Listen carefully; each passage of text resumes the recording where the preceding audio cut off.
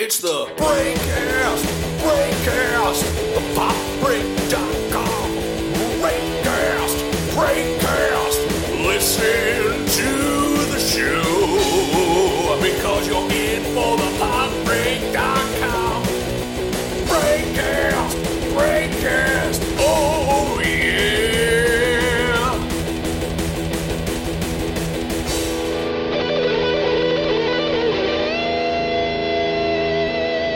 Hello everyone, welcome back to the BreakCast.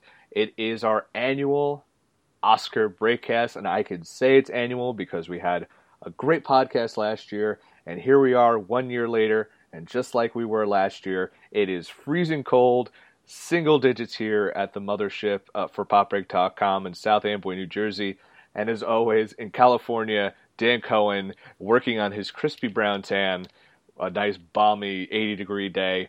We are here to talk about the Oscars. It is Dan and I's favorite time of year, and we're just going to cut right into it. Dan, yeah, and I just want to say that it's great to be back here on the annual Oscar podcast. And where last year, Bill, I predicted that Eddie Redmayne would be a one-hit wonder. 1 year later, he is nominated for another Oscar, and he's headlining the new Harry Potter spinoff. Dan Cohen, right again. Yes, you were very much on the anti-Eddie Redmayne train, but we'll get into that later, though. Plenty of time to get into all the big predictions. We're going to talk predictions, snubs, but I know there's a topic we pretty much are obligated to start off with, right, Bill? Yes, there are. Yes, there is, and we are going to keep it as brief as possible. We're not going to beat a horse that has been driven into the ground, and rightfully so. It is the lack of diversity within the Oscars. That is going to be the big narrative this year outside of the actual awards. Dan, I mean, I'm gonna just defer to you for the beginning. I want to hear your thoughts on this. Yeah, look, I mean, I have a few things to say on this, just as a lot of other people do, and then I'll give the ball back to you. But I mean, well, okay, here's what I really think. I hate social media. That's what I really think. But leaving that aside, look, the Oscars, the hashtag Oscars so white it's just another example of people like the Oscars and the Academy. Look, it's an institution that everybody knows about. Okay, so they're an easy target for the Twitter heads and Facebook to go after, but it's just another example of people not digging into what the real issue is. And the real issue is that, look, there is just not a lot of African-American actors getting Oscar-type roles. And that is a legit issue. And that should be talked about, like, totally legit. But I don't think it's just, like I said, it's just Oscars. It's just an easy target for people to go after in 140 characters with their, hashtag Oscars so white and hashtag, racist Oscars and, hashtag I hate everything.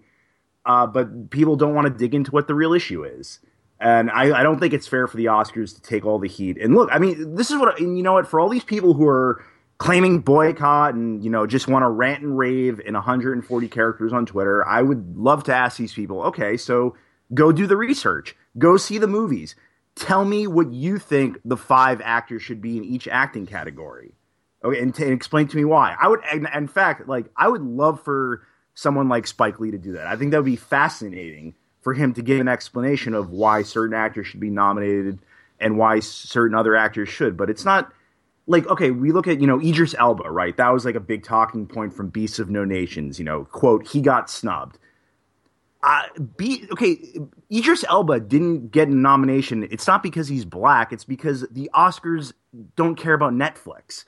Hence why Beasts of No Nations got 0 nominations across the board. I didn't even think it would be eligible to be nominated, to be honest with you. So I was actually a little surprised when people were throwing it up for Oscar talk.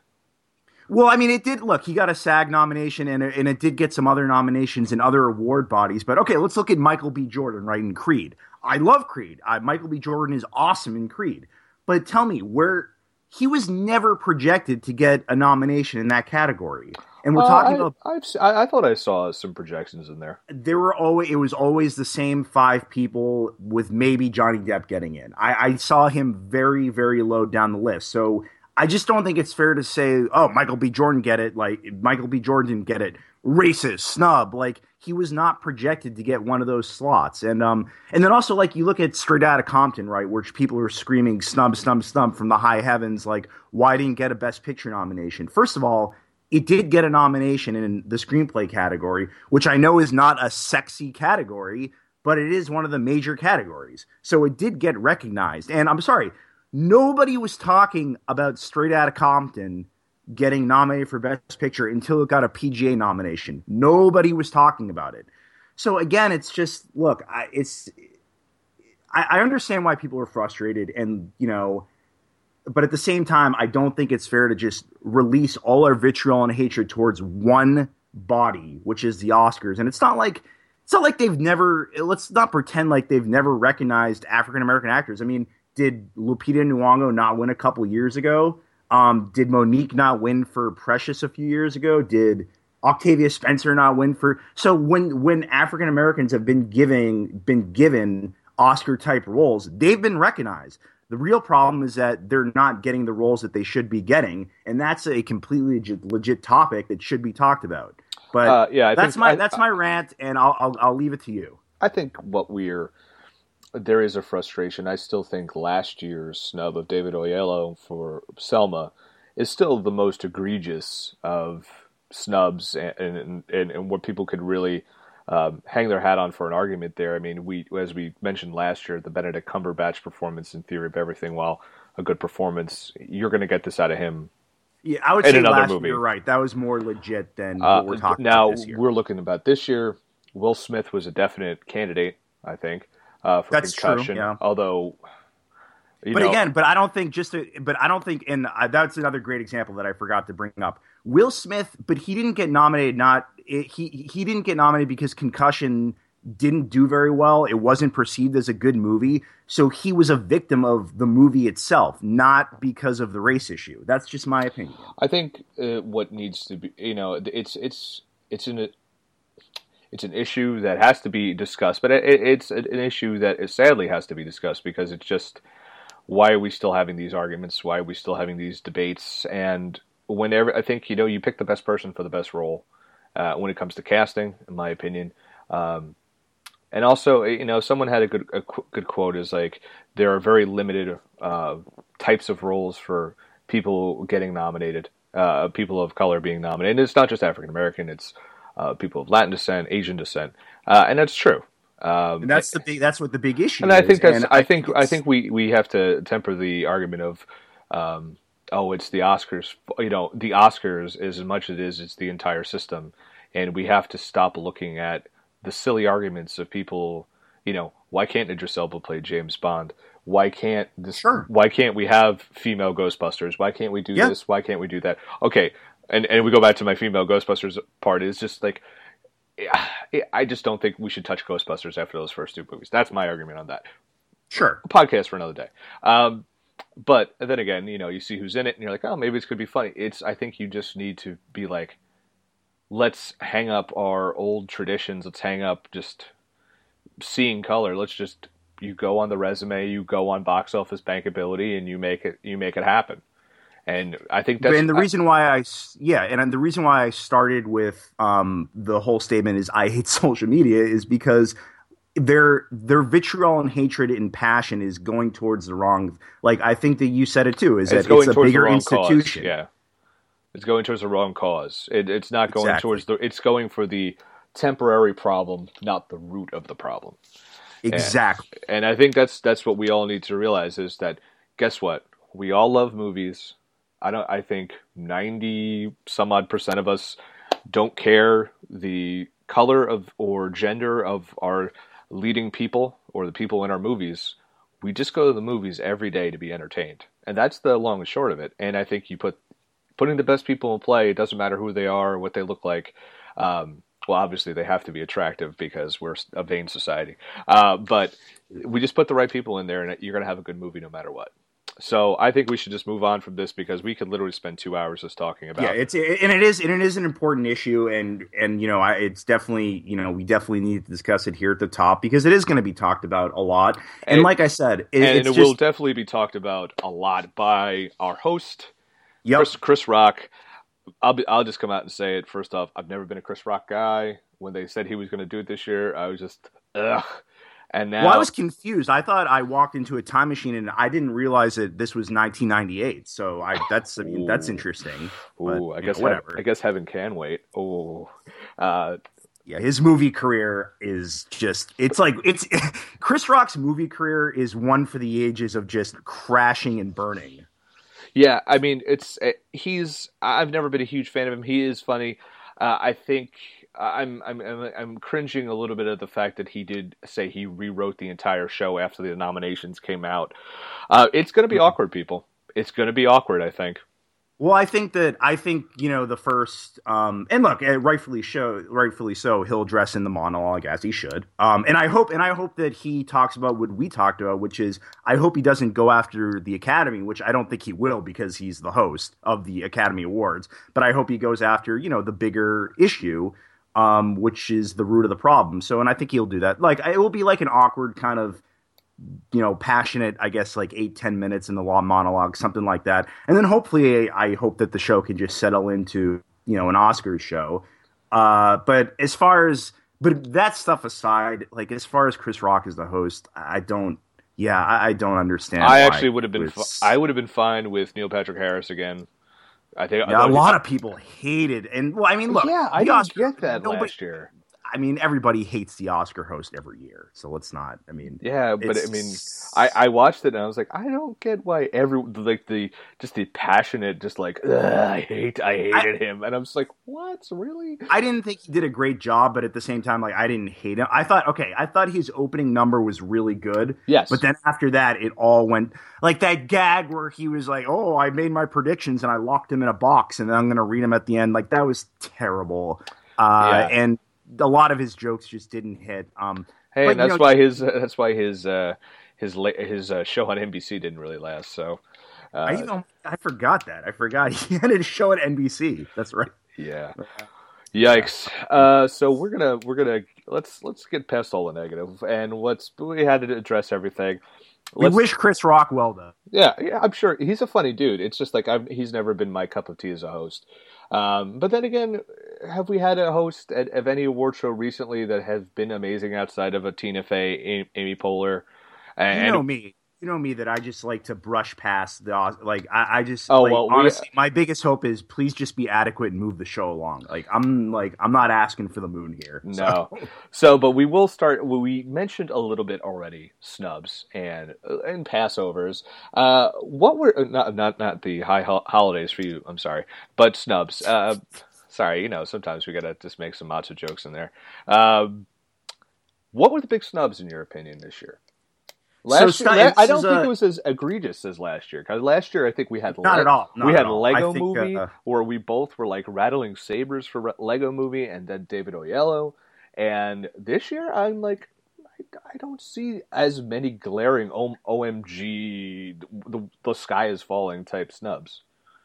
Yeah, I agree. This was, and this is another rant that I go on every year too, is people just, whenever the Oscars come out, like, I think even before people even look at the list, they're just starting to write out their snubs. And it's just, this is what people love to do, is they love to go down the laundry list of basically every actor who gave a good performance in the calendar year and be like, well, he didn't get it, he didn't get it, he didn't get it. Okay, well, you only have 5 choices. Who do you cut out? And I agree. And I think snub, I don't take the word lightly. And to me, there were 2 legit, like, OMG snubs. And I consider a snub someone or a movie that was projected to be a lock for a nomination doesn't get it. For example, like Foxcatcher being snubbed in Best Movie last year, legit snub. I would say was that last year or was that 2 years ago? No, that was last year. It was last year, the 2014 movies. And I would say this year there are 2 legitimate snubs. Best Adapted Screenplay, Aaron Sorkin for Steve Jobs. I mean, he was projected to maybe win that award, and he didn't even get a nomination. So, and then the other one, this one really shocked me, was Ridley Scott, Best Director for The Martian. Not only did he get snubbed, in my opinion, I thought he was someone who maybe could win that award just because of it could be an excuse to give him a career achievement, because Ridley Scott, no Oscars on the guy's mantle. No Oscars. Well, I mean, he hasn't exactly I mean, his career. I mean, he's had. I mean, Alien is still one of the best horror movies. But I mean, right. I know. I mean, the last 10 years he's done, bad. Poopsville. But when you go back, I mean, 2000 with Gladiator, and then everything before that. I mean, the guy had one hell of a career, and he never got that Oscar. Well, that typing you're hearing probably on the podcast is me looking up Ridley Scott Oscar nominations. He didn't. Gladiator won Best Picture, but he didn't get director. It was Steven Soderbergh that year for Traffic. So even when his movie won Best Picture, and he wasn't a producer on Gladiator, so Ridley Scott has 0 Oscars. He was nominated for the first time in 1992 for Thelma and Louise, and then it took almost 10 years for Gladiator, nominated the next year for Black Hawk Down, and then 15 years later, we're talking about when the Oscars were happening, from 2002 to 2014, 14 years later, for The Martian. Yeah, and when you look at like Blade Runner, like clearly now it's considered probably one of the greatest movies ever made, but at the time, I still don't get that, but, I mean, that's an argument for a whole nother day. But at the time, Blade Runner was completely forgotten about and nobody really cared. And it was even getting some negative reviews. I mean, Roger Ebert famously went back on that one. So it just wasn't a movie that was appreciated in its time. So, I mean, poor Ridley. I've certainly not had some nice things to say about Ridley Scott the last few years. The guy gave us The Counselor, so I don't want to hear it. Yes, but he did give us one of my favorite underrated Ridley Scott movies of all time is Kingdom of Heaven, which was a great movie about the Crusades, but it came out. Everyone's like, okay, Orlando Bloom just did Lord of the Rings. It's another big siege movie. It's gonna be big summer box office. And guess what? The Crusades don't play into movies in terms of box office. That was a really good movie too. Well, The Martian in general was a movie I thought could maybe even take the top prize. I mean, it's still got nominations across the board, but with no Ridley nomination, now I think it's out of the race. Okay. Who else are we looking at for snubs for this year? Anyone for you? Those were my 2 big ones. I mean, certainly, like I could talk about, like, Michael Shannon, Benicio del Toro for best supporting acting categories. Like, those are guys like I would have put in, but I'm not going to consider those snubs because best supporting actor in particular was redonkulous this year. Ridiculous. So what about Quentin Tarantino for best director or screenplay for The Hateful Eight? Right. And Tarantino is always a lock for, a writing Oscar. Something. Or like a writing. I mean, I think Hateful Eight will actually. Exactly. He's won writing twice, so. I'm going to say that he's going to, like, that movie will win for best score this year for Ennio Morricone's work. Yes. I think that's a lock, and by the way, that's our prediction for best score. As much as I'd love to see Star Wars win, I think it's going to be Ennio Morricone. It will be. But let me just say this about The Hateful Eight, and this is an opportunity for me to plug my best and worst in 2015 in film. Very good piece. Where I break down all the major categories, and I love The Hateful Eight. I thought it was excellent. A lot of people I know didn't like it. It was weird. Like it was there was like a 2-day period where it had ridiculously high reviews, and I thought it was going to make a major dent in all major nominations, and maybe even there was a couple months ago where I thought maybe this movie could even win in kind of a really odd field this year. But I mean, Inglourious Bastards. I mean, that got up there. I mean, he's been to the dance before. It just didn't connect with people. I think that's the thing. I mean, I had Quentin Tarantino as one of my top 5 directors this year in my categories. And by the way, I had Samuel L. Jackson in the best. I thought his performance in that movie. If you guys haven't seen it, I haven't seen it. You know me, I'm a dad. Samuel L. Jackson was excellent. And he's a guy. I'm sorry. We take for granted. And we really do. We really do. I mean, he is, as much as you want to say he's Samuel L. Jackson's everything. I mean, you're looking at I'm sorry, I turned to my child there for a second. Look at one of the more widely regarded Marvel movies of the last 5 years, Winter Soldier. He was a huge part of that and a huge acting part of that. Everything he's done, he brings the A game. He makes the movie that much more special. Even Snakes on a Plane. Only he could have done that. You know what I mean? And you look at, he had a ridiculous role in Kingsman with a lisp, and he was weird, but he still pulls it off. And I think that was a big snub this year with him. But with the Hateful Eight though, and this is like he was just, I think, regarded as, he's great. He's given another Samuel L. Jackson performance. No, in my opinion, his performance in The Hateful Eight was legit, and it didn't even get talked about for a nomination. So I can't say, like, I see what you're saying with The Hateful Eight being snubbed in a few categories because Quentin is always there at the dance, but the movie itself just didn't connect in the end, and it just kind of got lost in the shuffle. Now, even though it did get Jennifer Jason Leigh a nomination, which thank God, because she's really good in that movie. A movie that we briefly touched upon in the opening part of the podcast, Creed, a movie that I'm very surprised it didn't make the top 10. Surprised nothing for Ryan Coogler, who I'm honestly I think we will be seeing his name multiple times in the future for Best Director nominations. Especially after Fruitvale Station didn't get anything, and I think a lot of people were like, that was a little movie that could. Now he's on a big platform, taking an iconic franchise and making it its own thing. To me, I think it definitely could have snuck in there. Creed's a great movie. I love Creed. And I was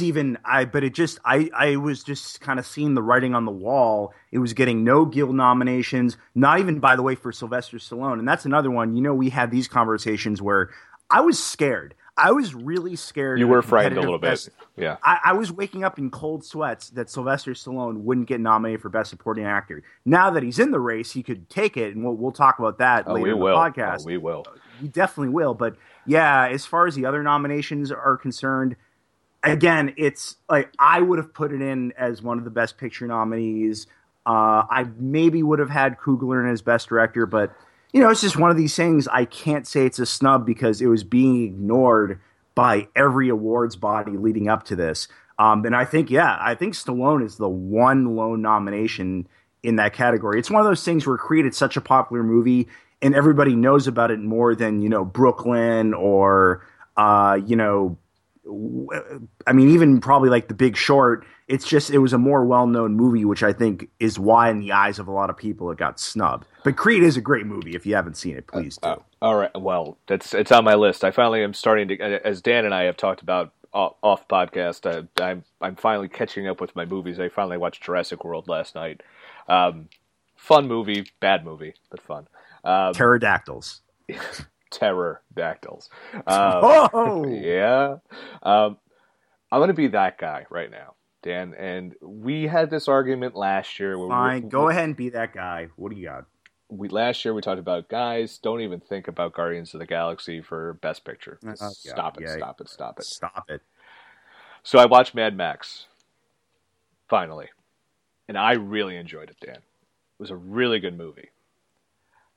But after watching it, I said to myself, I get why people like this movie. And I don't 1,000% believe it's the Best Picture nominee when I could look at Star Wars and I get a similar feeling from Star Wars. A really well-written movie. It's a franchise, just like Mad Max is a franchise. Not as Mad Max, nowhere near as popular as Star Wars. Right. But I watched Mad Max and I said, you're telling me Star Wars can't get nominated for Best Picture? This did, though. Well, I would say so. All right, that's interesting. A few things to say on this. So, first of all, if this was the Dan Cohen Oscars, both Star Wars and Mad Max would be in my Best. It would be obviously in the 6 movies I saw from last year. It would be too. So, Star Wars. Look, Star Wars. You're right. Both are franchises, but the reason why I think Star Wars gets pushed out is because it is the quintessential type of franchise movie that that a lot of people in Hollywood, and I'm sure a lot of awards bodies think that are like ruining movies, like whatever. But I will say this. I think that Star Wars did get some good nominations that we weren't expecting. I didn't think it would get a Best Score nomination, and I would say, and I know, like we were talking about before, Best Editing. I know that's not a sexy category to a lot of people. No, but I think... But it's a big category, and that's great. And that's great that Star Wars was able to get that. So it did get recognized a little bit more than I thought it would. I think Mad Max, and we had this talk on our last podcast. I hadn't seen it yet, so that now I didn't think Mad Max would get a nomination. I didn't think it was going to happen. I just held true to my belief that the Oscars hate franchises and it's never going to happen. And boy, was I wrong, because it cleaned up across the board, except in acting, which frankly, I couldn't see an acting nomination there. Charlize Theron, really? You didn't She see? was comparatively to she was going up against. She wouldn't have made the cut. Well, I'll talk about more about that in Best Actress, who shouldn't be there. But Definitely. I'll just say this: Mad Max.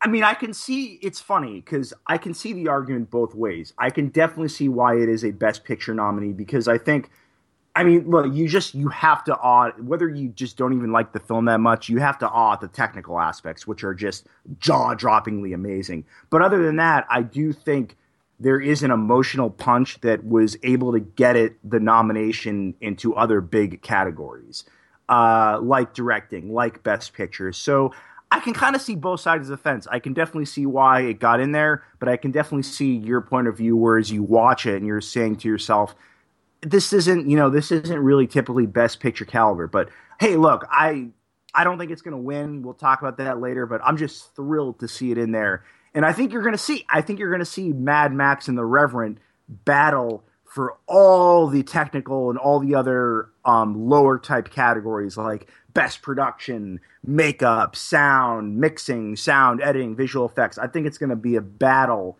back and forth between Mad Max and the Reverend for all those minor categories. Now, this morning, I was watching, my wife was taking a shower. I watched with my daughter, I watched the Grand Budapest Hotel this morning. And I forgot how much I love that movie. Last year, that was the big surprise. It took so many awards to the point where you and I were talking through the show last year. Hey, you might have been surprised. I wasn't. Well, remember, no. We were going on, like, all of a sudden it was going on this tear of winning so many awards. Now, I agreed that it definitely deserved it, but we didn't see it winning all these awards. And all of a sudden we were coming up to some of the big time awards, like, and we were like, does this have a shot for Best Director and or Best Picture? I didn't think it would have a shot at those, but I gotta tell you, I was shocked that they didn't give Wes Anderson Best Original Screen, or was it original or Best Original Screenplay. And it's not. And look, no, I mean, Birdman's a great movie, so I don't have a problem with him winning. It's deserving, but that would have been the one where you want to give Wes Anderson something for this movie, and how is it not in the screenplay category? That was the one that legitimately shocked me. Yeah, because it won for Best Costume Design, Makeup and Hairstyling, Production Design, and Score. Design, yeah, right. Did it win for score? Yeah, it did. Oh, well, that's what Wikipedia is telling me.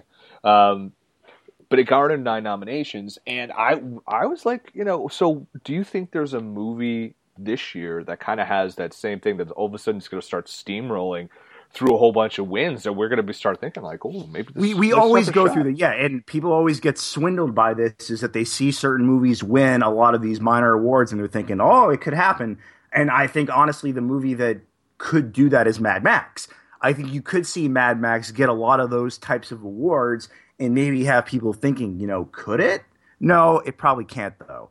I think that like it's kind of goes back to what I said before. I think you're going to see Mad Max and the Reverend battle it out for all those types of sound awards and effects awards and production design, costume design. But I don't think Mad Max can take Best Picture. I don't think it's completely out of the realm of possibility, but it's going to be a tough act to achieve. I definitely think so. So let's get into it. Let's roll up the sleeves, Dan, and let's get into. They're rolled up. I'm ready. Let's get into some predictions. All right. So we've already talked about score, and one category we've kind of heavily gone into is screenplay. So we're going to start there. I have a couple little side tracks I want to go into, but we've talked so much about screenplay that I think we have to jump into that first. So the nominees for Best Screenplay based on material previously produced or published are The Big Short, adapted by Charles Randolph and Adam McKay; Brooklyn, adapted by Nick Hornby; Carol, adapted by Phyllis Nagy; The Martian, adapted by Drew Goddard; and Room, adapted by Emma Donoghue. So, this is an interesting one. I think there's an obvious answer here.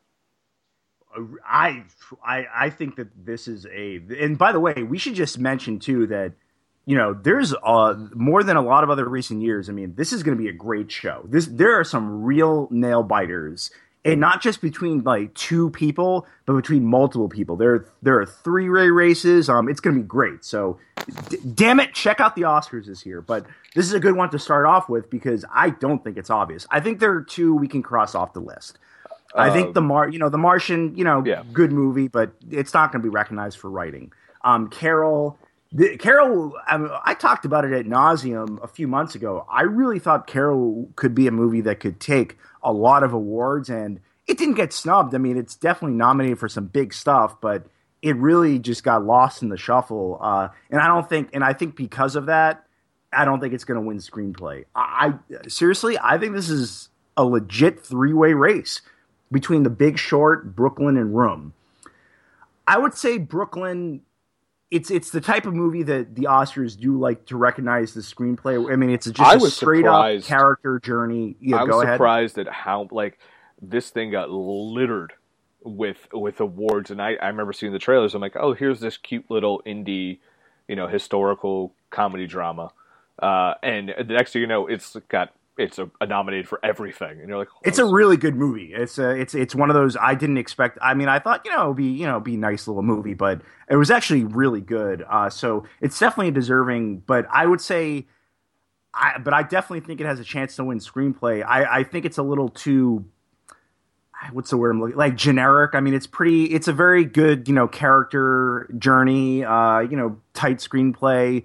I don't think it has a level of wow factor that the other two frontrunners have, which is The Big Short and Room. Now, I believe The Big Short took the Writer Guild Award for adapted screenplay. Here's why I'm going with Room. And I'm sure you're going to be surprised by this, but I think Room is going to be the winner here. And Room was a movie, by the way, that when I first saw it, I thought, holy matzo balls, that's going to be nominated for every award possible. The Big Short did win this year for adapted screenplay. But for whatever reason, Room was starting to lose momentum in the awards bodies. I don't think Room got a lot of Guild nominations, if any, except for Brie Larson. But I think where The Big Short is going to lose, and both are book adaptations.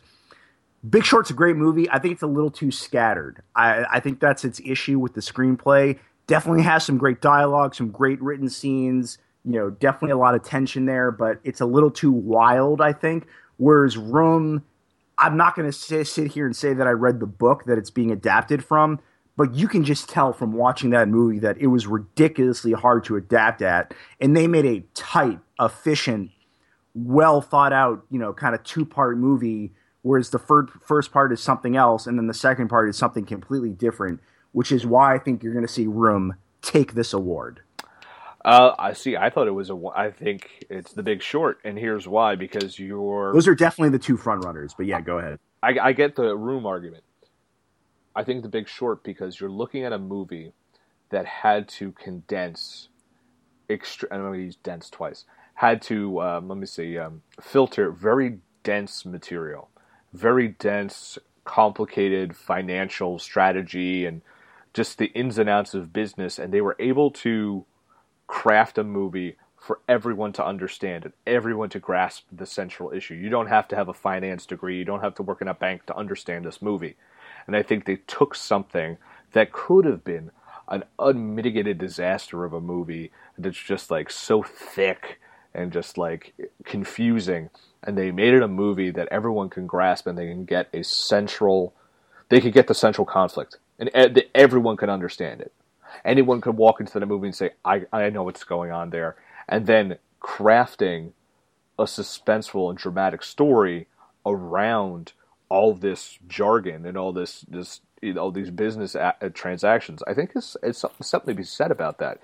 Also, the fact is, completely taking off from left field on this one, Adam McKay is the guy who did it, and he's the guy who did Anchorman and all these Will Ferrell movies. He's the one who adapted this. Step Brothers. I've mentioned this several times in articles. And look, I'm not a big fan of Adam McKay, but I will give credit where credit due. The Big Short is an awesome movie. He did a great job, deserves to be recognized. I just can't believe that the guy who wrote Step Brothers could be holding an Oscar before Christopher Nolan does. It does make me a little queasy, but I'll say this: the Catalina wine mixer. It's the Catalina. Bow. The Big Short. I'll tell you this: I think you make some great points, but I think your biggest argument for The Big Short winning this award is that it's nominated in so many categories, and it's probably going to go home empty-handed, except for this one. This could be the one where they're able to recognize it. Yes, that is true. Although I am seeing it nominated as a frontrunner and other things. Okay, so we're at odds on that one, but it should be but it's a great race, though. I think. So at the end of the day, Dan, you are going with Carol. Room. Sorry, Jesus. You're going with Room, and I am going with The Big Short. Let's move into original screenplay and this is, I'm going to be really quick on this. This is the biggest lock of the night. It is like, no question. I will drop down dead if Spotlight doesn't win this award. No chance of anything else. The end. Spotlight won. It's easily the best constructed screenplay of the year. It's got great dialogue left and right. It's Spotlight won. Conspiracy theory. Go ahead. Straight Outta Compton. No way. You can't. Here's the thing. If Spotlight doesn't win this and Straight Outta Compton did, it would be such an obvious, like, wow, they really needed to make up some ground. But the Oscars haven't always been the most graceful when doing stuff. So I mean, don't rule that out at all. I think that is a significant frontrunner for this award. Because of just what I said. I mean, that's who I think is going to win. Well, Spotlight, and you also have to remember Spotlight, we'll talk about it later. I mean, certainly legit chance at Best Picture, one of the frontrunners. We'll talk about that later, but this could be the only award that it could win.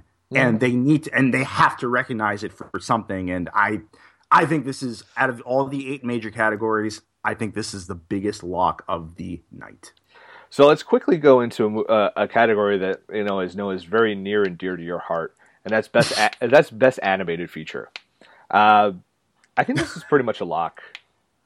And I would say this. I would say there was a time, maybe a month or two ago, where I would have said, just because I know, and look, Inside Out, it's a great movie, and I know that there are people who just worship at the altar. And I was kind of getting ready to say a little while ago, just don't be surprised. Don't be surprised if Anomalisa, if that's even how you pronounce it. I would say Anomalisa. Yeah, Anomalisa. That's right. Shocks and upsets Inside Out. But now looking at it, it's not gonna. It's Inside Out. I'm not gonna say it's a stone cold lock, but it essentially is. Plus, it's got a nomination in screenplay, which kind of tells you how they're thinking. And look, let's be honest. Okay, the Academy always gives it to Pixar, even when they really, really, really, really, really don't deserve it. This year they do. This one, it feels like this is the one Pixar deserves to win. Yeah, oh, absolutely. It's easily, like, not even a debate, their best movie since Toy Story 3. So yeah, that's your winner there. Okay, so now we're going to move on to, and here's our other ancillary one, because we love to talk about it as soon as I can find it. Best costume design. Yeah, I've got notes here. I'm ready to talk about 20 minutes for best costume design. Yes, best achievement in cinematography. Oh boy. Here we go. The nominees are Carol. I didn't even list the nominees for animated, but whatever. Carol, Edward Lockman, The Hateful Eight, Robert Richardson, Mad Max Fury Road, John Seale, The Revenant, Emmanuel Luzbecki, and Sicario, our friend and yours, Roger Deakins. So here's another Roger. Roger. Here's another year where, if you could find, I'll try and link it in the post. Last year's podcast, Dan and I bemoaned the fact that Roger Deakins just doesn't win, and he has been the cinematographer. You guys, look at the guys. Just pull up Roger Deakins on IMDb, for crying out loud. You're gonna look at these movies. You're gonna say, really, he didn't win for that one. He didn't win for that one. I don't know what this guy did to the Academy. I don't know if there's some kind of story we don't know about. But what the hell? If you just pull up the first 4 movies, like it says known for on IMDb, it's The Shawshank Redemption, No Country for Old Men, Skyfall, which is probably the best shot James Bond movie ever, and A Beautiful Mind. Oh, and you're forgetting one other one. Fargo. Fargo. That was just the top 4 on his IMDb. Like I mean, we'll just go back. We're going to do this again, people, because we believe in Roger Deakins this much. I'm looking up what beat Shawshank Redemption. I just Barton Fink. He did The Hudsucker Proxy. He did The Shawshank Redemption, Dead Man Walking, Fargo, Courage Under Fire, Kundun, The Big Lebowski, The Hurricane, Oh Brother Where Art Thou, A Beautiful Mind. He did on The Village. I don't know how great that was, but No Country for Old Men, Doubt, The Reader, both of them nominated, and Revolutionary Road in the same year. All of them were nominated for Best Picture. This is what The Shawshank Redemption lost to. Are you kidding me? It lost to Legends of the Fall, one of the most mediocre, boring movies of like the last 20. Oh my god! How do you not? It was very pretty though. The Shawshank Redemption has one of the most iconic shots in the history of cinema. What did Roger Deakins do to the Academy, Bill? But whatever. I want to talk about this category because I think they're really in a pickle. You haven't been this worked up since I compared. I just feel bad for the guy. Batman versus Superman to Spider-Man 3. We're not getting into that. By the way, the last BVS trailer was awesome. That's a topic for another day. Yes. But look, when we talk about best cinematography, I think the Academy really is in a pickle, though.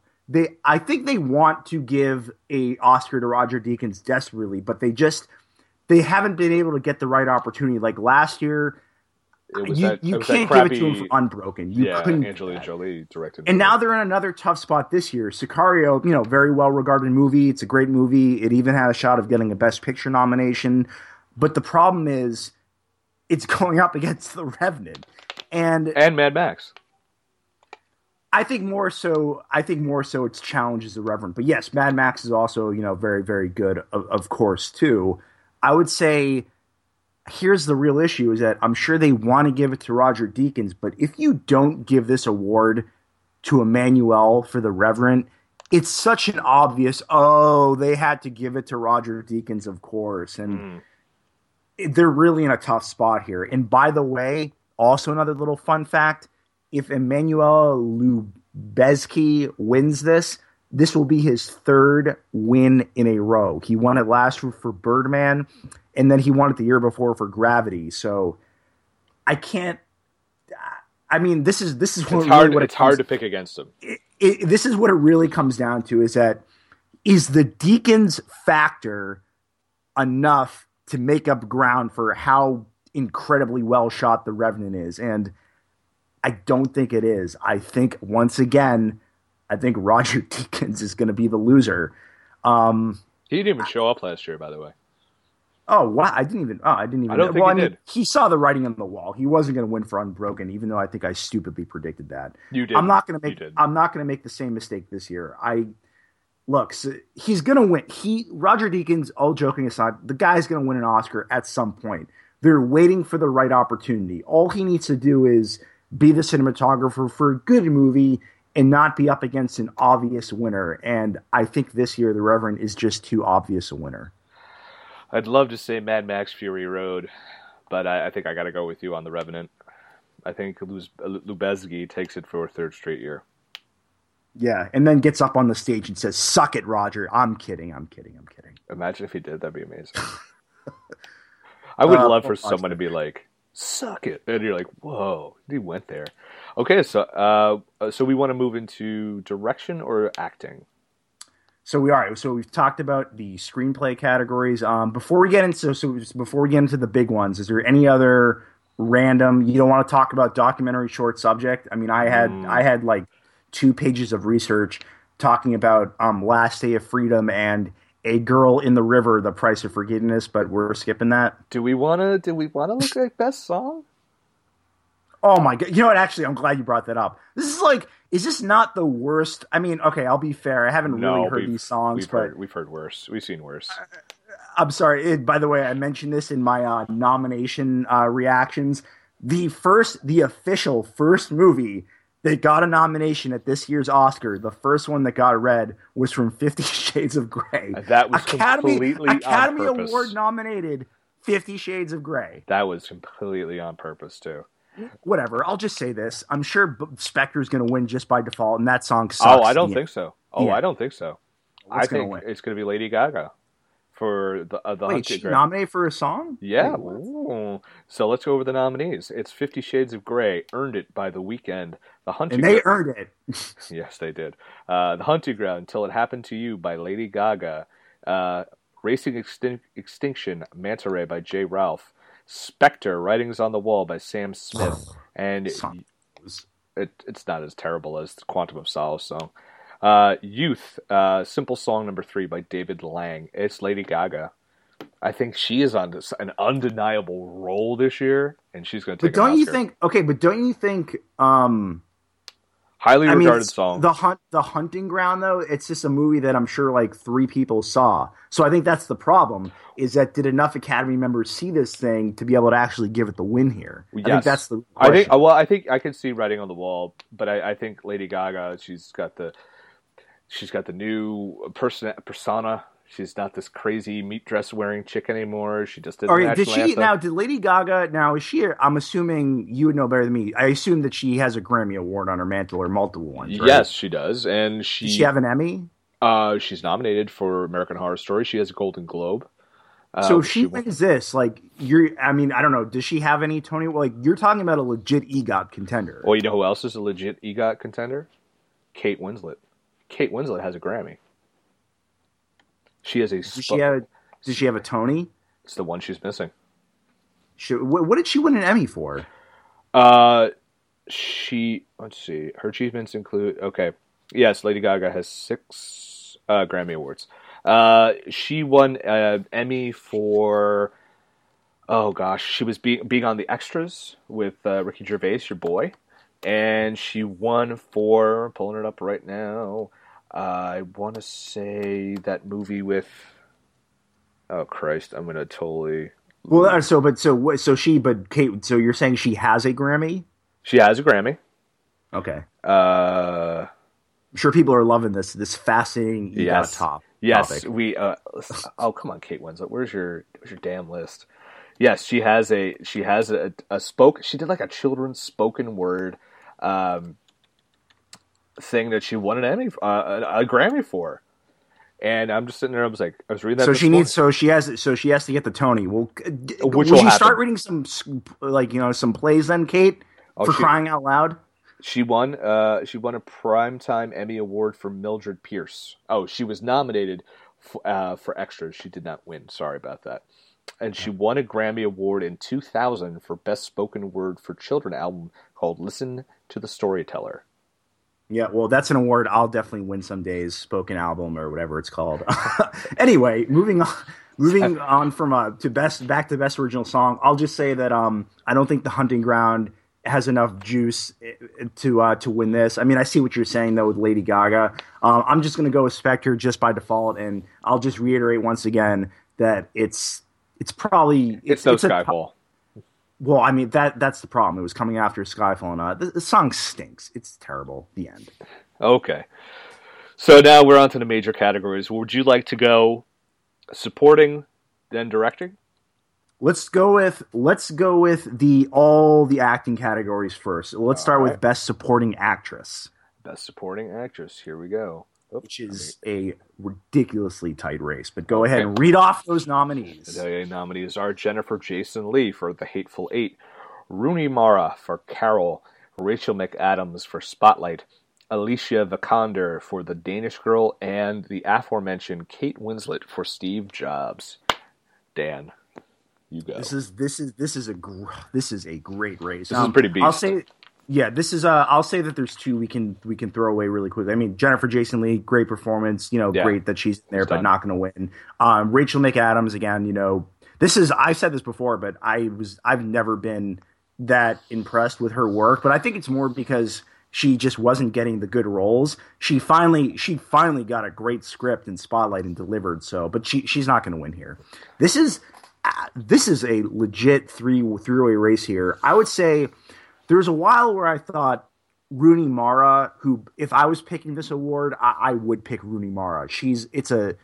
It's by far the most challenging performance out of all these nominees. She's very reserved, quiet, just got to express a lot in the facial expressions. I would say that with the Oscars, though, you're always looking for more of that flashier role, and I think that's what's going to hurt Rooney Mara. She could definitely win this, but I do have to give her third in this race right now. As do I. Vikander has really been coming on strong, a lot of momentum, and The Danish Girl, not that well received, but except for the two actors, they were very well received. And okay, keep going. I'll save this for my argument. Never mind. Well, I'll just say this.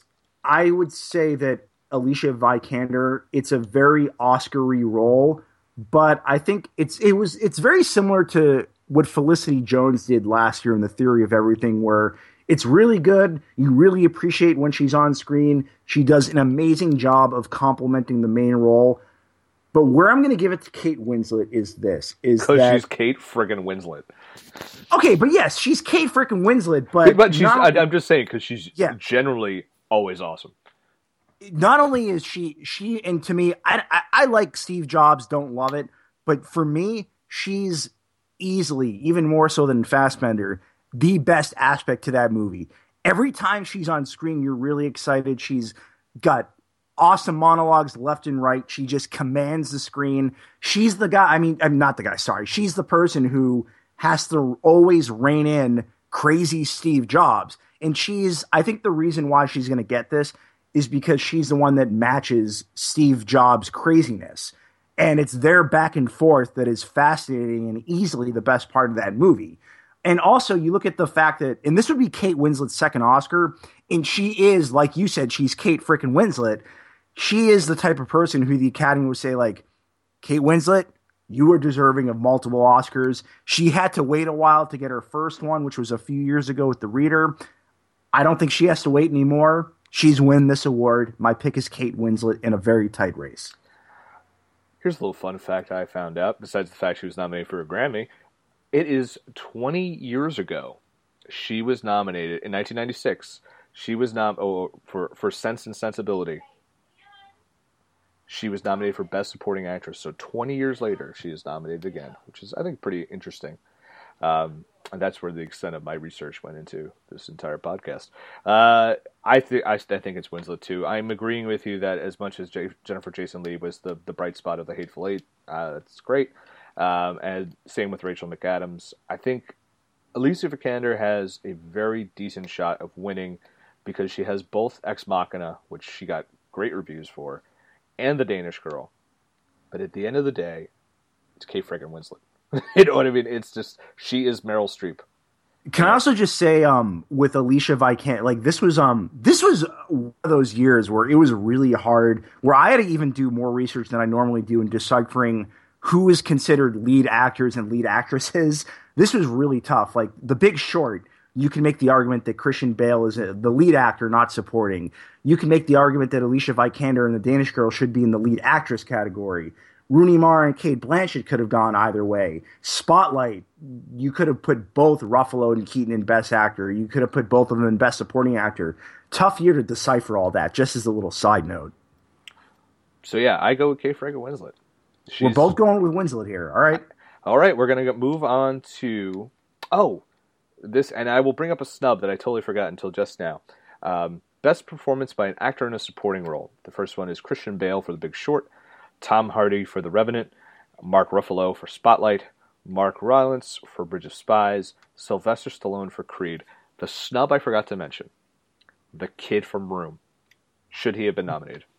Okay, but again, and look, the kid from Room was great, Jacob Tremblay, but again, you can't, there are no snubs in the Best Supporting Actor category. Well, see, because I've heard a lot of people saying, Mark Rylance, that really didn't deserve it. I've heard that. I'll talk about that in a little bit, but I'll just say this, like, you can't, Jacob Tremblay, a lot of people were pissed that Paul Dano in that Beach Boys movie didn't get it. Like, this was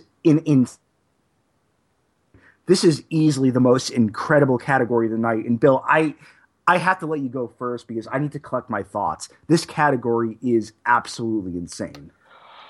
Well, so I was reading some publications out there, and I actually saw Tom Hardy was like number 5 out of all of these, which I was surprised to see.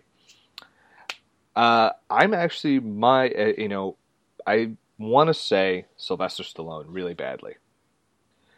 And I hearken back to, I think, our last podcast when I talked about, it's very reminiscent of Mickey Rourke and The Wrestler. Mm-hmm. However, it's not, because Sylvester Stallone did something that I don't think a lot of people thought he could do.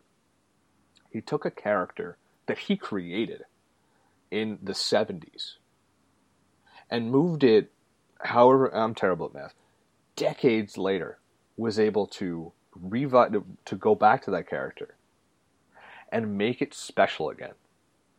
And give the performance of his career in a character he's done. Technically, if you want to talk in the Rocky trilogy, that's Rocky's. This is the 7th time he's played Rocky Balboa. Right. That's like telling me that Sean Connery in the 7th James Bond movie was better than Sean Connery in the first James Bond movie. You know what I mean? But like giving the performance of his lifetime. That's why I think you have Stallone on this one. I think you have the nostalgia, but the fact is, it's kind of like with Star Wars. It's the nostalgia, but it was able to move forward and create something new, and that is really difficult. And I think that's why you give it to him here, because he was able to give a performance for a guy who's pretty much not considered a good actor at all, who's been in very fun movies that I've enjoyed over the years, but he's never been considered a master thespian, outside of Copland, which everyone was like, oh, that was good.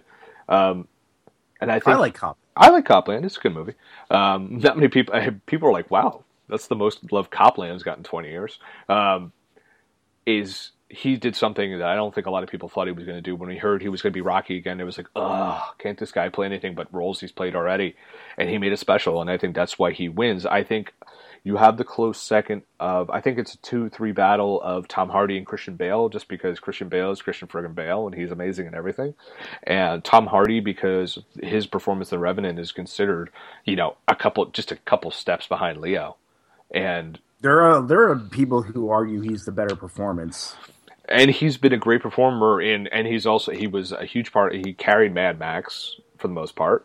Well, okay, that's debatable, but, he was great in that. And I think that separates Ruffalo and Rylance. They're kind of in the bottom 3. That's how I would rank it. So I'm going Stallone with this one. I wouldn't be surprised he's going to lose, but, kind of like how everyone's like, Mickey Rourke, and then Sean Penn took it for Milk. And it was a good performance, but I don't know. It was Mickey, at the time... It was very Sean Penn it was a very Sean Penn performance. Just to briefly deter on the 2008 Oscars... and I, like you, we're both massive fans of The Wrestler. That movie, I think, is one of the best movies of the last 15 years. And at the time when I knew that it was close between Sean Penn and Mickey Rourke, I knew Sean Penn was going to get it. And at the time, I wasn't that upset about it because I felt like he was deserving too. But as a few years went by, I kind of looked back on it and I was like, they made a bad call. That needed to be Rourke. But that's a rant for another day. Okay, this category, and Bill, how they always do one of the supporting categories as the first award at the Oscars? Like, they always started off with actress in a supporting role or actor in a supporting role. That's correct, yes. I pray that they don't lead off the show with best supporting actor. You need to let this category marinate for a while. And you need the drama, because it's a big category. And I would say, and this just speaks to the category, you and I, we're going to be all over the map here, because I think all 5 of these people, certainly some have better shots than others. I think all of them have some percentage of a chance to actually take this thing. Mm-hmm. I would say, for me, I think there's a bottom 2, though. Christian Bale, look, guy will win another Oscar at some point in his career. The guy is just, not enough good things can be said about Christian Bale. The guy's amazing. Tom Hardy, I would actually have 4th. I think because, first of all, his nomination was somewhat of a surprise. He wasn't in a ton of projections. And I think the guy was awesome in The Revenant. I don't think you win an Oscar your first time out for that type of performance. A little too understated, a little too gruff. And it is, and the spotlight really is on Leo in that movie. And then I would say the top 3 guys, Ruffalo, Stallone, and Rylance. And the reason why this category pisses me off to some extent, though, is you have such a competitive category with Best Supporting Actor, whereas I think that the guy who's the front runner doesn't deserve to be there, and that's Mark Rylance. And look, I just want to say this. When I walked into Bridge of Spies, I thought it was going to be another typical, mediocre, forgettable Spielberg movie, and it's actually pretty good. I will give it was a lot better than I thought it would be. And this isn't me saying that Mark Rylance is bad in the movie. In fact, I think he's really good, and I enjoy him in the movie, but it's not an Oscar-type role. It's very pandering, and I said this in my breakdown. it's a very like he's a very likable character who has the very endearing accent, and I think people get tricked into thinking it's an amazing performance because of that. But it's very good, but it is you can't even compare it to the other performances that we're looking at in this category, which is why I think it would be a shame if he won. But he's one of the front runners here, as is obvious. Look, if Sylvester Stallone won this award, like I might even get a little teared up. That would be one of the most amazing moments in the history of the Oscars, because people forget he didn't actually get any Oscars for Rocky. He didn't win in screenplay, and he didn't win in Best Actor, and he wasn't a producer for when it won Best Picture. So for him, like 40 years later, to get a statue for playing that role would be one of the most amazing stories I can think of at the Academy this year. And he could take this thing. It's going to be close. I'm actually going to go off a little bit on the reservation here, and this is going to be my crazy upset call tonight. I think Mark Ruffalo is going to win this award. Because you're so awesome as the Hulk? Yeah, right. Yeah, that's definitely the reason. No, but I think, look, I mean, the guy's a great actor, and this is his third time at the dance. And I think that there's going to be enough Academy members who unfortunately are going to kind of rub their noses at Stallone and be like, oh, really? I don't think I can do it. I don't think I can give it to him. And I think because Creed didn't get any nominations in all the other categories, I think it's going to be enough for people to ignore him in this win. And whereas I think Mark Rylance is your quintessential kind of, oh yeah, we'll definitely give the Oscar to him, even though Bridge of Spies got a lot of nominations, including Best Picture. I don't think people are that enamored with it as a movie. When you look at Mark Ruffalo, Spotlight, everyone loved it. It's one of the front runners for Best Picture this year, which we'll talk about later. But I think where Ruffalo ekes in this win is that it is one of those performances that is flashy. It's very in your face. It's very passionate. And I think because he's been around a couple times, and I think because the movie is tracking so well in a lot of categories with a lot of momentum, I think he pulls off the upset here. But make no mistake, this is an amazing category, and I can't wait to see how it unfolds. I definitely am too, man. Oh, Ruffalo's a great actor, man. He's always, and that's the thing. I mean, Mark Rylance I can't speak for, but all these guys. I mean, Stallone, like I said, hasn't been known for being a great actor, but he's been in really good movies. All these guys are phenomenal actors, so I think it's a horse race. It's a photo finish on this one, I think. Oh, it definitely is, and I can't wait to see. And believe me, don't get me wrong. I think Ruffalo is really deserving, and I think it would be great to see him win. But I mean, come on. My heart is obviously going for Stallone here, sure, which would be amazing. So, okay, Mark Ruffalo for me. All right, I'm still going to stick with Stallone, but best performance by an actress in a leading role. Here we go. We have man, this is like a spoil of riches here. Cate Blanchett for Carol. Brie Larson for Room, Jennifer Lawrence for Joy, Charlotte Rampling for 45 Years, and Saoirse Ronan for Brooklyn. Yes, I said it right, I think. All right, and those are our nominees. I'll start it off just to break things up a little bit. Okay, I think we could immediately toss out Jennifer Lawrence for Joy. As awesome as Jennifer Lawrence is, this will not be her last time at the dance. I just want to say very quick, I'm just going to get this out of the way, like, haters, get over yourselves. Jennifer Lawrence is a great actress. I appreciate to continue to see greatness, and she's great in this role. Get over it. The end. Amen. She's out. I don't think she's got the juice for this one. Charlotte Rampling, I've seen her predicted as the third horse in this race. Boo. Nah, can't see it. And unfortunately, as much as I like Saoirse Ronan, I just don't think Brooklyn. I don't think she's got it. I think this is going to be a dog fight between Brie Larson, who, by the way, does anyone remember? She was the star of 21 Jump Street a few years ago, and I do remember, which I didn't realize. And Cate Blanchett, because she's another role. She's Cate friggin' Blanchett. You know what I mean? These two are going to. It's going to be a knockdown drag out to the very end to see who's going to win this one. However, and as much as I love the fact Cate Blanchett was in Hot Fuzz. Brie Larson. I'm going to go with Brie Larson. This reminds me, and it's probably a very dissimilar performance, but it reminds me of Patricia Arquette with Boyhood, where it has the same type of vibe around it, and I think she gets it. Yeah, I'm gonna even go as far as to say is this is a lock. It is Brie Larson all the way. Ronan, I'll just say this: Ronan, slight dark horse, definitely running third in this category. She'll be back. She'll be back, and she really carries that movie really, really well. It does not work without her, but it's not going to happen. Yeah, Cate Blanchett is really good in Carol, as she always is. It's like you said, it's Cate freaking Blanchett. I'll just say this though. Could we just call this the Oscar freaking podcast? Because it seems like we keep saying that. Well, I mean, you got a lot of big heavy hitters this year. It is true. I'll just say this though: if Cate Blanchett didn't have 2 Oscars already, yes, this race would be a little tighter. But it's really hard to get that third one in the acting category. They really make you wait. See Meryl Streep. So, and not only that, look, Brie, I've said it 100 times in articles I've written for Pop Rick. I said it in my room review. It's just Brie Larson, just one of those performances where she kicks down the door and just takes the Oscar. It's an insane performance. She's playing 95 different types of emotions. The entire movie is reliant on her performance.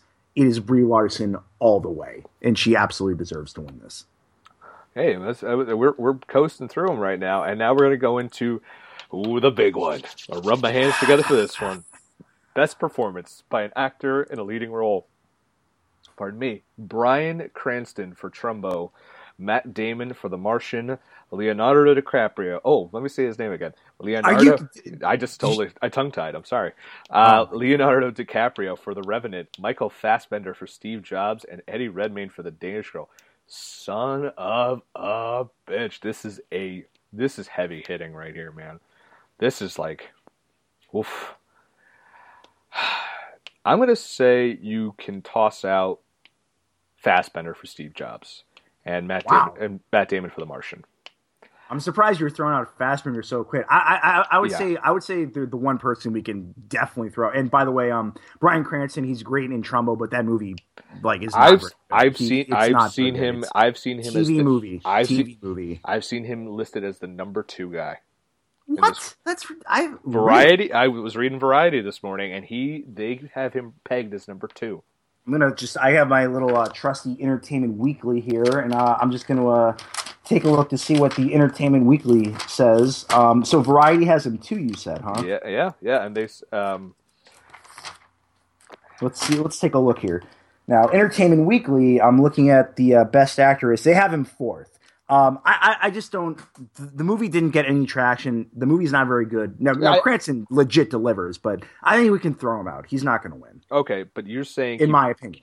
So this really comes down to, I think, it comes down to Leo going for the first or Redmayne going for the second.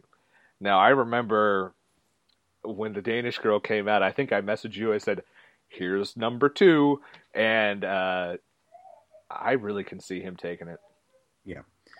He is playing, it's a very Oscar-y role. He's addressing an issue that is highly relevant in today's society.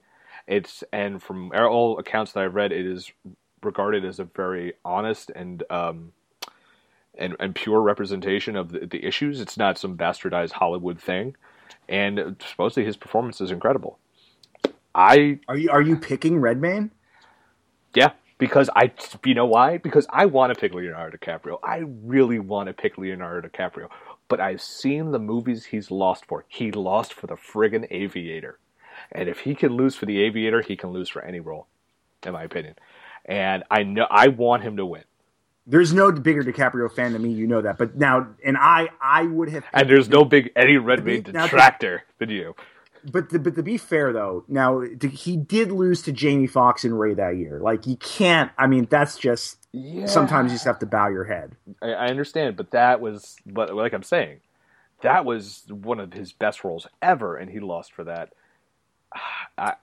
It just seems like it's so obvious that it should happen that I just have this gut feeling it won't. All right, so you're going with Redmayne. Okay, so I just want to first off and say that I think all 5 of these guys are great. You're like, first off, I want to say, but I quit. No. And yes, I'm not a fan of Eddie Redmayne, and I thought his win last year was absolute bullshit. Who did we think should have won last year? Michael he Keaton. won for the he Yeah, won.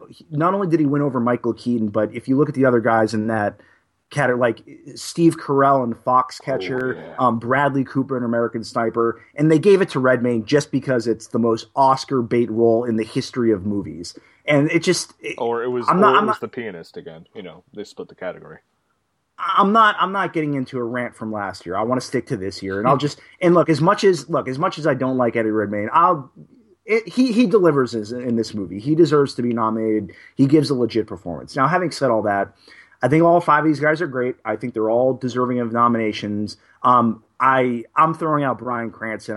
The movie didn't get any traction, and he's great in it. He carries it fine, but nobody cares about Trumbo.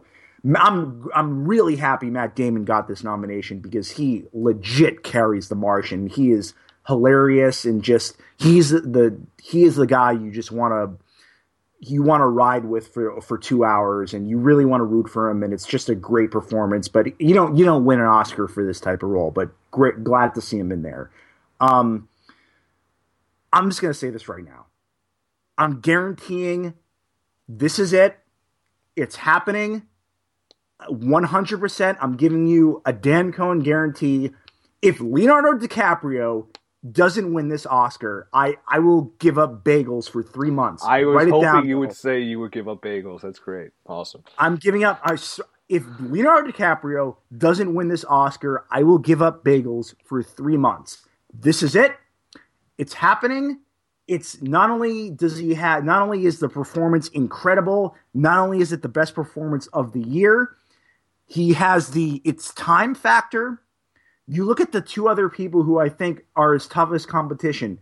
Eddie Redmayne, now I'll say this. If he didn't win the Oscar last year, I would be scared about this category. I would be nervous because the type of performance that Eddie Redmayne gives is very, very, very, very, very, very Oscar baitish. But he won last year.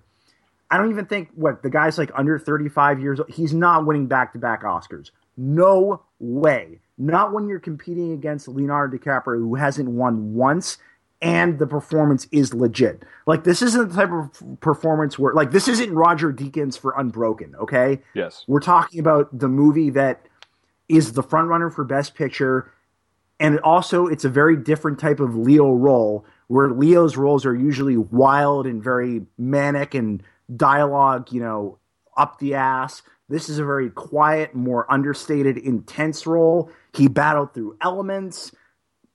He's winning the award. Michael Fassbender, great. He's great for Steve Jobs, but it's the type of performance that we've seen 100 times from actors, and the movie didn't get a ton of traction. He's not going to win.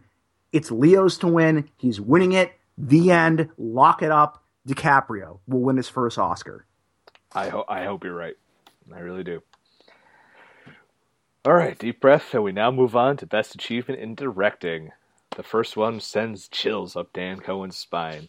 And by the way, I predicted Leonardo DiCaprio would win back in July, just saying there. No, you predicted it way earlier than that. I saw that first Revenant teaser, I said, there's Leo's Oscar, but we'll move on. I thought you actually predicted that in your movies for 2015 column, but all right. Maybe I did. Maybe it was even earlier. Yeah, right, I know you were on that bandwagon early. Okay, so Best Director, Adam McKay, The Big Short. George Miller, Mad Max Fury Road. Alejandro Iñárritu, The Revenant. Lenny Abramson, The Room, and Tom McCarthy for Spotlight. I'd like to point out something very interesting about Tom McCarthy. Tom McCarthy, for many of you who don't know, character actor.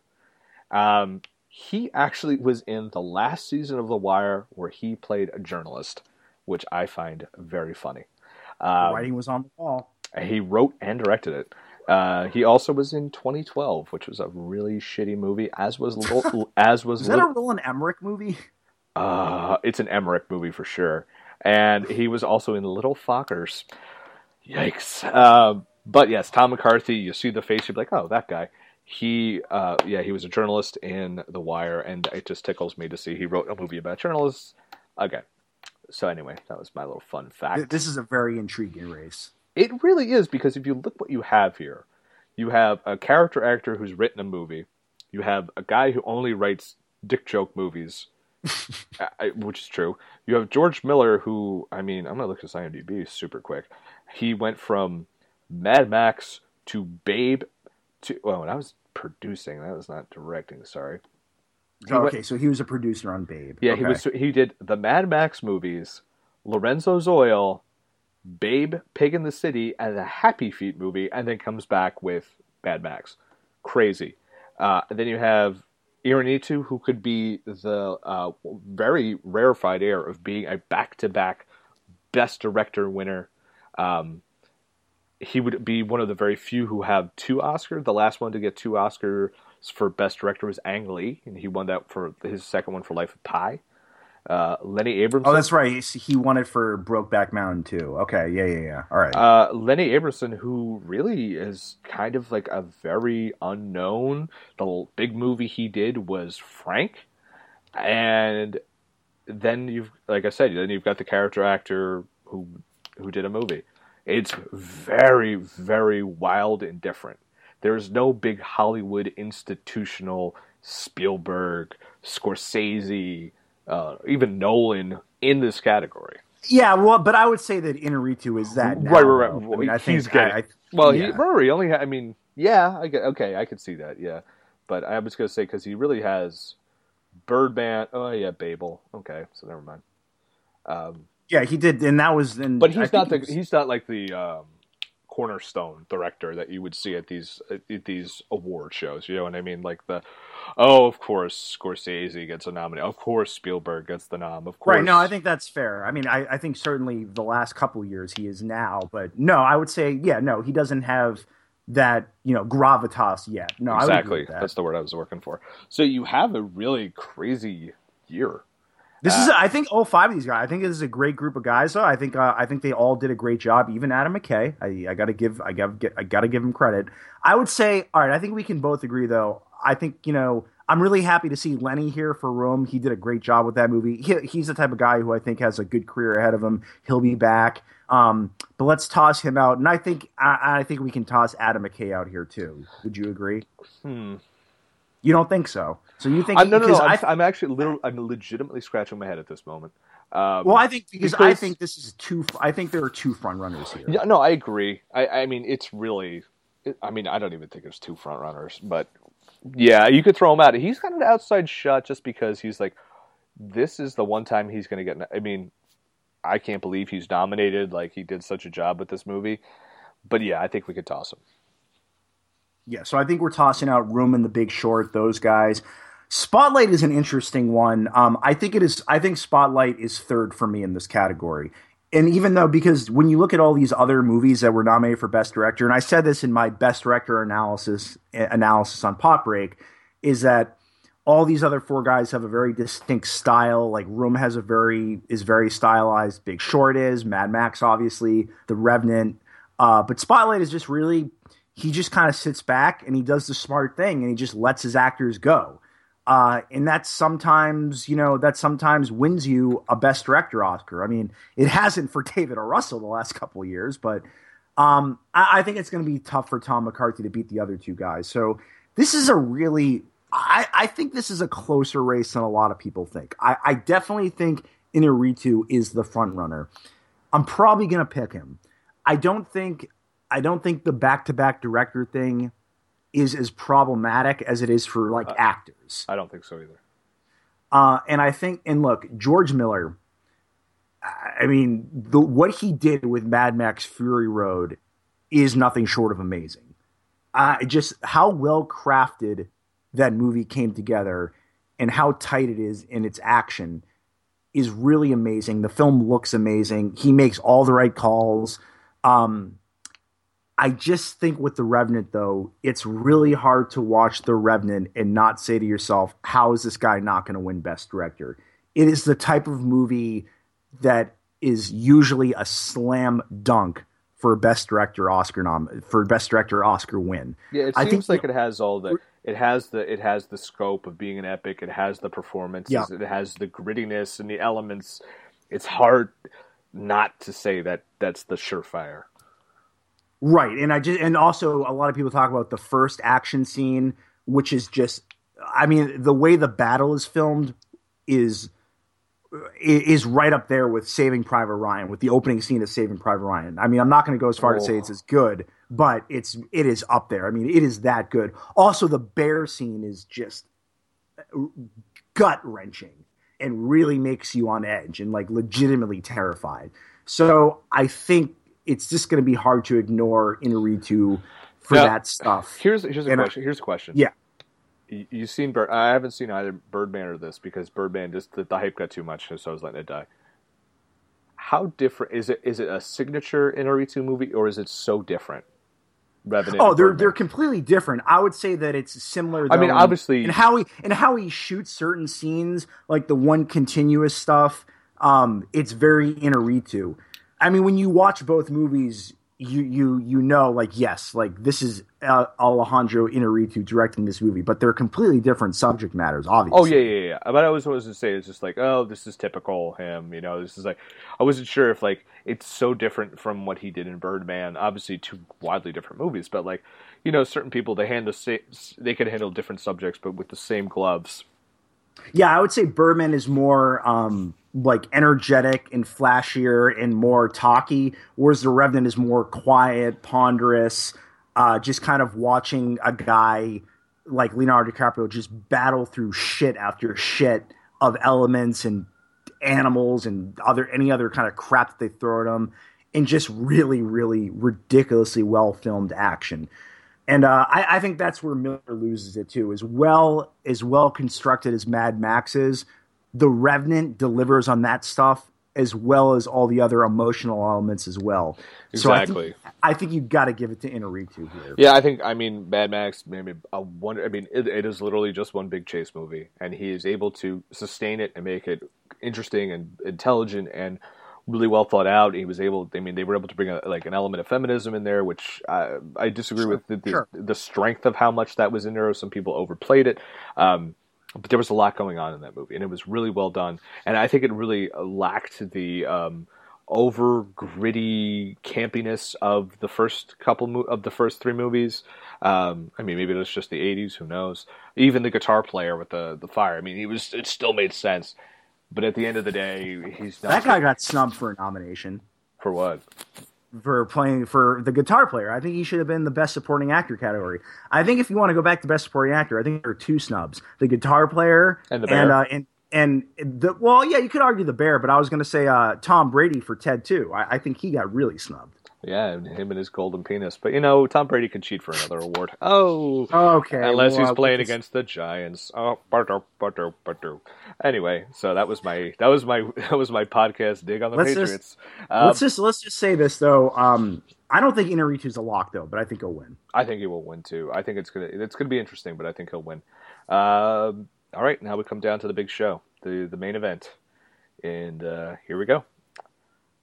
Best Motion Picture of the Year. The Big Short, produced by Brad Pitt, Dee Dee Garner, and Jeremy Kleiner. Brooklyn, produced by Finola Dwyer and Amanda Posey. Bridge of Spies, produced by Steven Spielberg, Mark Platt, and Christine McCosco Krieger. Mad Max Fury Road, produced by Doug Mitchell and George Miller. The Martian, produced by Simon Kinberg, Ridley Scott, Michael Schaefer, and Max Huffman. The Revenant, produced by Arnon Milchan, Steve Golan, Alejandro Inarritu, Mary Parent, and Keith Redman. Oh, I'm surprised DiCaprio didn't produce that. Room, produced by Ed Guiney, and Spotlight, produced by Michael Sugar, Steve Golan, Nicole Rocklin, and Bly Pagan Faust. Okay, what can we knock off first? Yeah, so let's do some now. Just very quickly before we start eliminating films, I just want to say that I think all 8 of these films are great, and this is one of the rare years where I think all of them would be deserved. Even Bridge of Spies, I think all of them would be deserving of a win, whereas the last few years are two movies where I say like I would be pissed if that won. Like last year, The Imitation Game. Yeah, and so there's you were definitely very against that. I remember that. Yeah, and then there's definitely a couple ones a couple years ago too that I didn't like that was going up against 12 Years a Slave that year. But I would just say process of elimination. Let's take out Bridge of Spies. Let's take out Brooklyn, and let's take out Room. And I would also say this was one a month ago I could maybe see winning, but because Ridley Scott didn't get a director nom like we talked about, I think we can take out The Martian. Would you agree with eliminating those 4 films? Absolutely. Okay, so we have The Big Short, The Revenant, Spotlight, and Mad Max. The reason why I didn't eliminate The Big Short right away is because you have to take notice. I mean, it won the Producers Guild Award. It won. And again, I'll go back to my Variety article I was reading this morning. That is their number one pick. That is their That's their number one pick. It is. All right, I can pull out the old Entertainment Weekly here, but I would say Mad Max, I'm leaving it in here because you can't, it's hard to ignore all the nominations it got, right? So I think it does have some momentum here. It's gonna be tough. I think that a movie like Mad Max Fury Road, which is a little crazy, a little off kilter, it's gonna be tough for that movie to win Best Picture, which is why I don't think it can. Not totally out of the realm of possibility. Certainly crazier things have happened, but I think you and I can both agree that it's probably a long shot, right? I would say of the four, that is number 4. Yeah, I think that's right. I think number 3, going off my pick, would be Spotlight. Because I think, I mean, because you're looking at two very similar movies, very cast-oriented, big-talking movies, Spotlight, Big Short.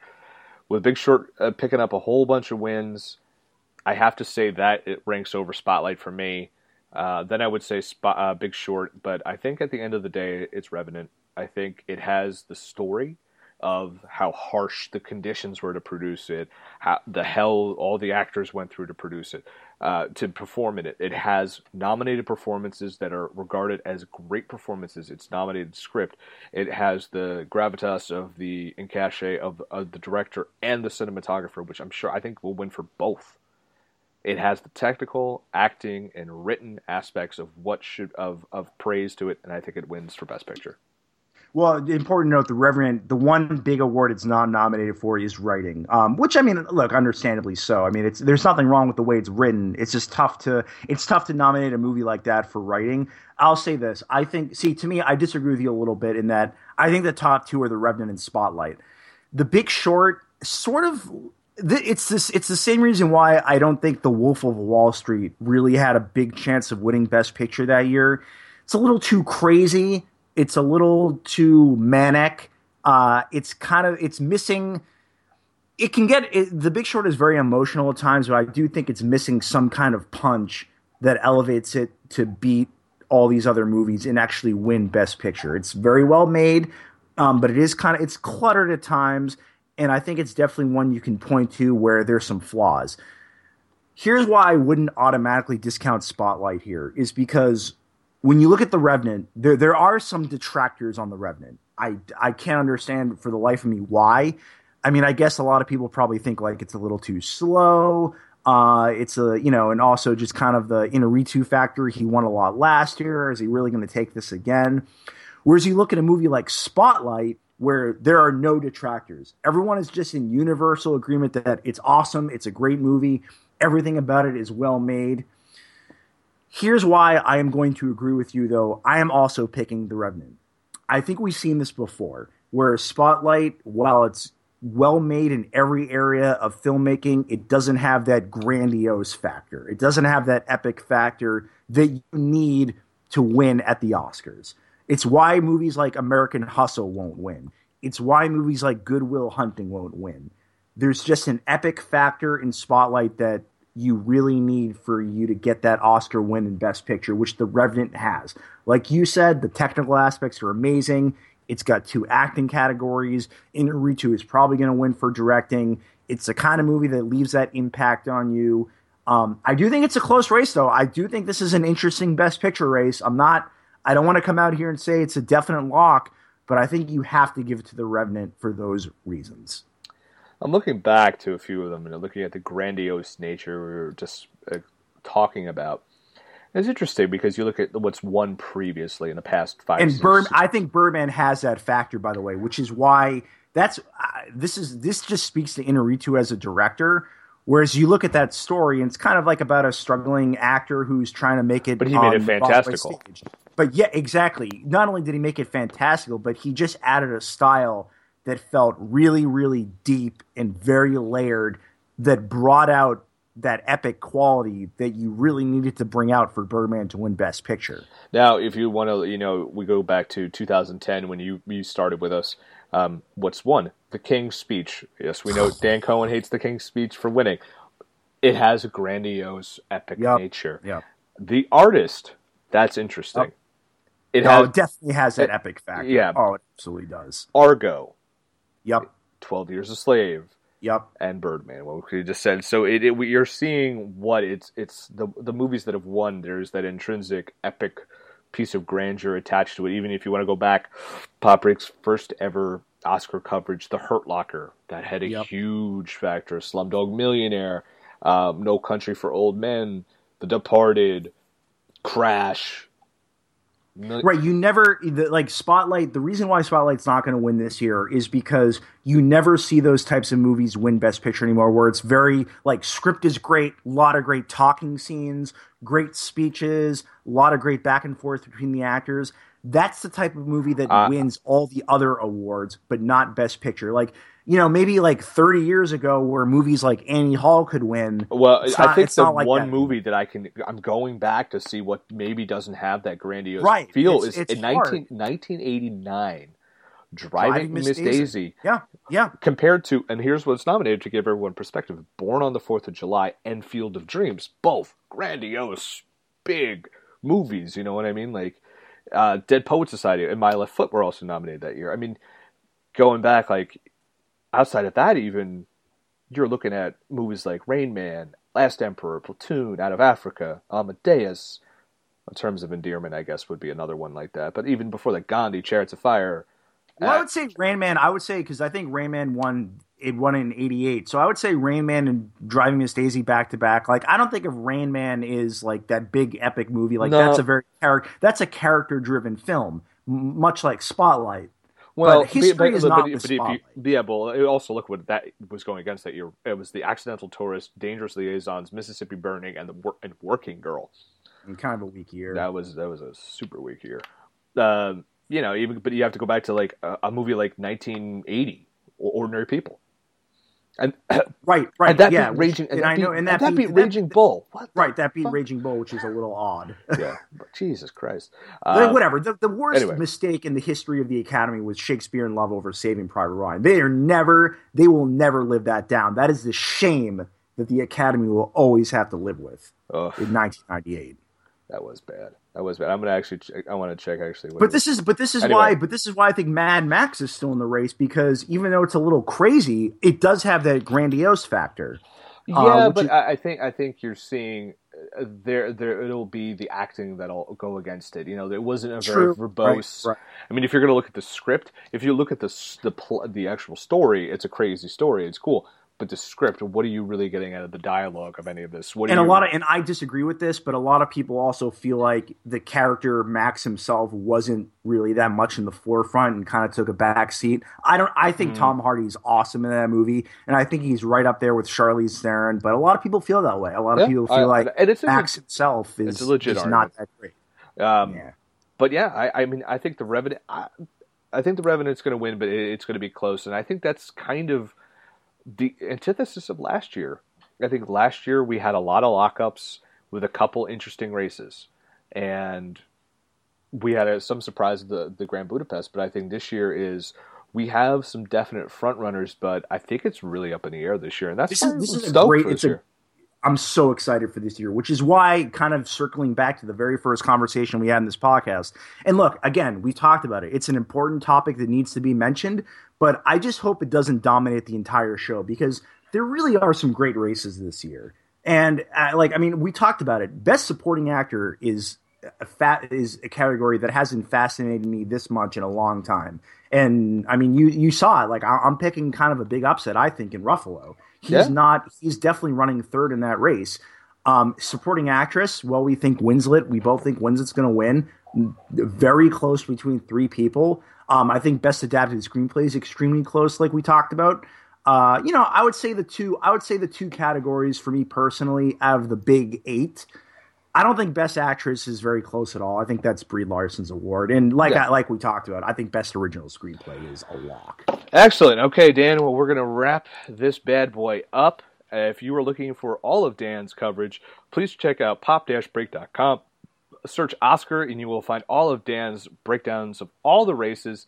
We will have posts throughout the week. We'll be live tweeting the Oscars. Follow us on Twitter at popbreak.com, all spelt out. And you can find him on Twitter, D. Cohen Writer. He will have plenty of things to be saying about the Oscars this year. And especially if Leonardo DiCaprio loses. I mean, there will be a rant. Well, I'll say this. I mean, bagels will be gone. Bagels will be gone. Even though I like the other actors in the race, this has to go to DiCaprio. I will reiterate, he is winning this award. You heard it here. If he loses, no bagels. So for Dan Cohen, I'm Bill Bodkin. Thank you for joining the BreakCast.